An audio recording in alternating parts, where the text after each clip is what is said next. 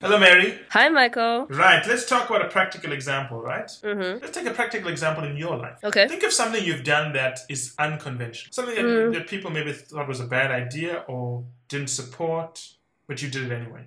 Okay, this is a really silly example. I like silly examples, especially if it involves food. No, it does not involve food. When I came to US, at a young age, What do you mean young age? You are still young. younger. Younger, youngish. Okay. I just looked around and realized a lot of people, a lot of the youth in the US don't really depend on their parents financially. So I decided I'm going to be independent financially as soon as possible. And that was really difficult, but still I did it. And one summer, I was so out of money. I took on a job that's really stupid and didn't really they earned me enough money, but if I just would have asked my family for help, I could probably avoid doing, maybe it's a waste of time. I don't know. I mean, No, it's just that's a something. good story. That is a good story. So basically, you did something that most, I would say, Chinese students wouldn't do. You came here and you tried to make it on your own. Without any support. No, I mean, obviously there are some Chinese students who come here, they can't ask their families for help, but you could. And of that sub-segment, you chose not to. Right, and I'm sure most of your friends would have been surprised and probably were wondering what you were doing when you could have gotten help, right? So you didn't want their validation, so you did what you thought was right. Right. And even though it could be a wrong, stupid thing. It could be. Now, okay, so let's think about this, right? So the question you asked me before is how do you practice this in the real terms? Now let's unpack what you've done this, right? Big risk, I'm guessing you could have run out of money, right? So knowing the risk, how did you, in your mind, justify it? How did you determine it was worth doing? I guess part of it's stubbornness and part of it is So you're stubborn, that we know. But if you're stubborn, you could be stubborn, but you also know you could run out of money, right? So you knew you could run out of money. Why did you do it if you knew you could run out of money? Did you think you wouldn't run out of money, or did you think that, well, it doesn't matter, I'll figure out something? I just know I will figure out something else. So here, you didn't have the answer. You did it anyway, knowing you could run out of money, but you thought that even if you run out of money, it can't be that bad, right? I guess so, yeah. Now, you touched on a very good point here. A lot of times when we choose to not do what we think is right, we become so obsessed with pursuing a goal that others have said is an important goal that we do everything to get it. So it's not that we don't want to do what is right or what we think is important for us.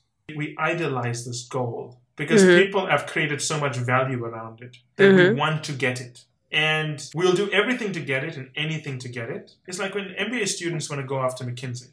They do some pretty stupid things, in my opinion. Okay. Honestly, I think they do some pretty ridiculous things, like interviewing at the wrong times and spending, lots of money. Just crazy things, right? But what they don't understand is they don't ask themselves, what happens if I don't get it? How bad is it? Now, if I don't get it, for a lot of them, it's about stature. They lose face. They lose credibility. They think they're not worthy. Right, so here, failure is not as bad as we think it is if there are no witnesses. If you fail at something and no one knew you failed at it, you actually wouldn't feel bad about it, right? I mean, come on. Sure, you may feel a little bit bad internally, but if no one's going to make fun about it, if your friends are not going to remind you about it every time you get together for Thanksgiving, it's not so bad. That's right. So one of the tactics I tell people is that if you want to do something bold, don't broadcast it. Do it quietly so there's no expectations. You don't feel the pressure. Because as soon as the pressure builds up, then you say, oh my God, the pressure is so big, I can't fail. I now have to seek expert help. But if you work under the radar, and if it fails, you're okay. That's when you can take risks because you know there's not going to be this track record of failure. Sure, there will be a track record, but it's your own track record. No one needs to know about it. So I always tell people that if you want to do things and you want to do things in a different way, special way, don't tell people you're doing it. Do it yourself. Keep it quiet. And when you succeed, then you'll get what you want, and maybe then you can tell people. But if you fail, it's your own failure. I know a lot of people say that a good motivational technique is to tell people about your goals because then you can't fail. I think that's a very bad motivational technique. Because then you are not doing things because it's important to you. You're doing it because you want to not fail in the eyes of someone else. And that's not a valid reason to do anything. So keep it private. No one needs to know you failed, right? It's a very famous example from the media. Rudy Giuliani. Do you know Rudy Giuliani? The former mayor of New York. The man who cleaned up New York. If you've seen pictures of New York in the 70s and 80s, have you seen pictures of New York in the 70s and 80s? No, but I heard how bad it was. New York was a disaster. The New York population actually declined going into the 70s. That's how bad it was. I mean, I always think Mayor Giuliani never gets enough credit for what he did. And the last time I was in Times Square, it was so, well, not nice, Times Square, but generally it's a clean city now. It's safe, right? He did that. He made New York worth visiting again, right? He came up with this theory where he said that whenever you want to pursue a big goal, right, don't tell the media. So don't tell the media that you're trying to lower crime by 90%. Because if you hit 88%, do you know what the headline will be? You failed by 2%. Exactly. And that's all people remember, the narrative around the failure. So it's a similar thing here. When you broadcast it, you're creating additional pressure on yourself to, subscribe to the norm. A lot of things, for example, we do at Firms Consulting, no one even knows we're doing it. We'll do it in secret until... And sometimes we don't have to tell people we're doing it, right? Why do we have to tell people we're doing certain things? I don't see the reason. It's on a need-to-know basis, right? So a lot of experiments will try it, will fail, and we'll say, well, we failed. No one knows, so it's okay, right? You're not a failure if you don't have the title, because a failure is a title. It's not a personality type. No one knows you failed, you are not a failure. So the easiest way, so for me, when people are doing all these things, just let nobody know about it. I see. It dramatically reduces the pressure, right? And it's also, a motivational technique. Don't put pressure on people. I don't think it's a good way to manage people.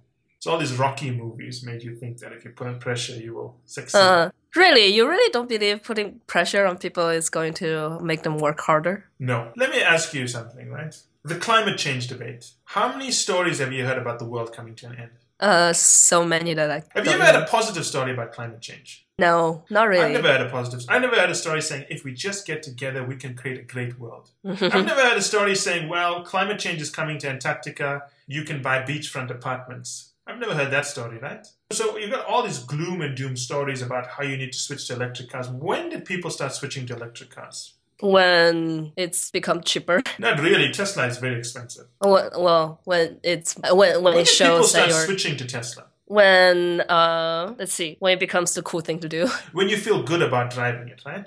So my point here is I think about all of this gloom and doom stories and presidents sitting up there and saying we're going to change it, but nobody shifted on electric cars until Elon Musk made it cool to drive a battery-powered car. Basically, Elon Musk is selling you a car that children drive. That's what he's battery-powered cars children drive? Elon Musk made it cool to drive a battery-powered car. I mean, that's what he's done, right? And that's when people shifted. Now tell me something. What about all the pressure to change the environment? All those pictures of dolphins dying and the world burning, that didn't do anything, right? No, not really. I mean, people will only change if they are absolutely threatened or if they feel if they feel good about themselves. Now, here's the thing. You can't absolutely threaten people because life will be horrible, right? Right. Imagine if the only way to get people to vote for a crime measure is to hire a bunch of people to hold them up. Life will be horrible, right? That would be horrible. So you have to motivate, you have to inspire people. You have to make them want to change. Right? Right. I mean, no matter how many times you tell your husband, look, you have to look at me lovingly, I'm going to leave you. He's not going to look at you lovingly unless he loves you, right? You have to make him want to love you. You can't just say, you must love me. That's not going to work. It doesn't work because it just can't work. You can't manufacture a feeling that's not there. Now, I was a tough taskmaster as a partner. I pushed people. I made a lot of people cry, really. A lot of people have cried under my watch. But one of the things I've learned very quickly is that if you hire the wrong people, you have to push them. You have to put pressure on them. If you hire exceptional people, you don't have to do that. If you hire the right people who are inspired and motivated, you give them a big, worthy goal, and you create a boogeyman, a competitor, to tell them that this competitor is going to kill you, and then people will move. But I don't believe you need pressure, and it's a myth. You don't need that kind of pressure. I think you have to work smartly, and you have to really focus on doing what you love, but I don't think you have to put pressure on people. But you get things done. You get things done, that is true, but maybe you shouldn't have hired that person in the first place. I think putting enormous pressure on someone is basically a failure of leadership. It's a catch-up strategy. We failed at certain things, we now have to catch up, we're going to put pressure on you to do it. In fact, if pressure doesn't work on someone, what do you do with them? You fire them, right? But maybe you shouldn't have operated in that sector in the first place if you couldn't succeed. Maybe capital should have been deployed in another area whereby the firm is better able to operate. So pressure doesn't work. Surely you need to hit deadlines, but it's a question of how you go after the deadline, right? Right. Do you go after it by excessive pressure of failure, or do you go after it by being inspired? There Well, are of two course. routes. I mean, the better one is, of course, being inspired, but Yes, now when you go to church, right? I do. Do you feel inspired after the sermon? I do. Right. You do things because you're inspired by God and your scripture and the belief system, right? God is not putting fear into you, right? No, not really. No, I mean, not at all. I mean, come on. You're not doing this because you're scared. You're doing this because you feel that I feel good after I do this. I feel good when I do this. I feel good when I help others see things the way I do. You feel good when you share your experiences. And think about everything in your life. Besides taxes, how many things do you do because you're afraid of it? Voluntarily. No, nothing really. Nothing. Uh-huh. Nothing you do because you're afraid, except things you have to do or forced to do it. I guess I go to gym sometimes because I'm afraid of not having good health. That's true. You go because you're afraid of not having good health. There's no pressure on you to do it. It's self-induced, right? You've decided that maybe it's health, but maybe you decided that your definition of what good looks like is to look in a certain way, right? And that could change. So do you think, okay, so this is interesting. Do you think to convince people, so to be a good leader, to convince people to change their idea, the more useful tactic is to inspire them and not try to give them all the negative consequences of if they don't do what we recommend, they would fail? That's a very different question, because here we're talking about one person motivating themselves, right? Then we're talking about a company, someone leading a company. When you lead a company, you haven't had the luxury of building it correctly. You haven't had the luxury of hiring all the people you want. You don't have the luxury of picking your shareholders. You have people with the different belief systems. When you're running yourself, you can choose your belief system. When you're running a company, you have shareholders that want to do things their own way. Sometimes you have to put pressure. So leadership should be about inspiring people, but you need tough love as well. Leadership is about doing difficult things to get the job done. And leadership is not about being nice. Remember, the core of leadership right now, I mean, this may change in time, is to protect shareholder value. Think of a company as a cup, right? Okay. You pour a liquid in. That liquid you're pouring in is capital. Okay. That capital is then going to be used you drink the capital to do certain things, right? That capital can very easily flow to another cup. Shareholders will decide where they're going to move their capital. We mistakenly become obsessed with a company, right? Maybe you use Lululemon gear, right? And you fall in love with Lululemon and you don't understand why shareholders are moving their money. Don't they care about the company? The truth is they don't care about the company. They only care about the returns. They don't care about, and this is how capitalism works, and it should work this way. We tell these stories about companies that you must care about, you must love the product, because that's what people want to hear. But the reality is, company is merely a vessel for shareholder money. And as soon as that money is in danger, shareholders must move it elsewhere to get a higher return. And you may disagree with this and say, but that's not true. I don't believe in this. But every time someone tells me this is not true, I'll ask them a very simple question. If you have a 401, would you leave it in a company that's producing a lower return? No. Exactly my point. So you get all these people telling you, well, I don't think about this. I worry about the company. I worry about the employees. But forget about what they say. Watch how they vote with their 401. If you are moving your money where you get the highest return, it doesn't matter what you say. You are doing exactly what shareholders are meant to do. Does that make sense? Yeah, that makes sense. So I always tell people, why are you complaining about what countries in Africa are doing about leadership and so on? When you vote with your shares to back a Western company that's backing this, you are indirectly endorsing it. It's very simple. We make these decisions and we pretend we don't make these decisions. Let's wrap up that podcast there, right? Okay.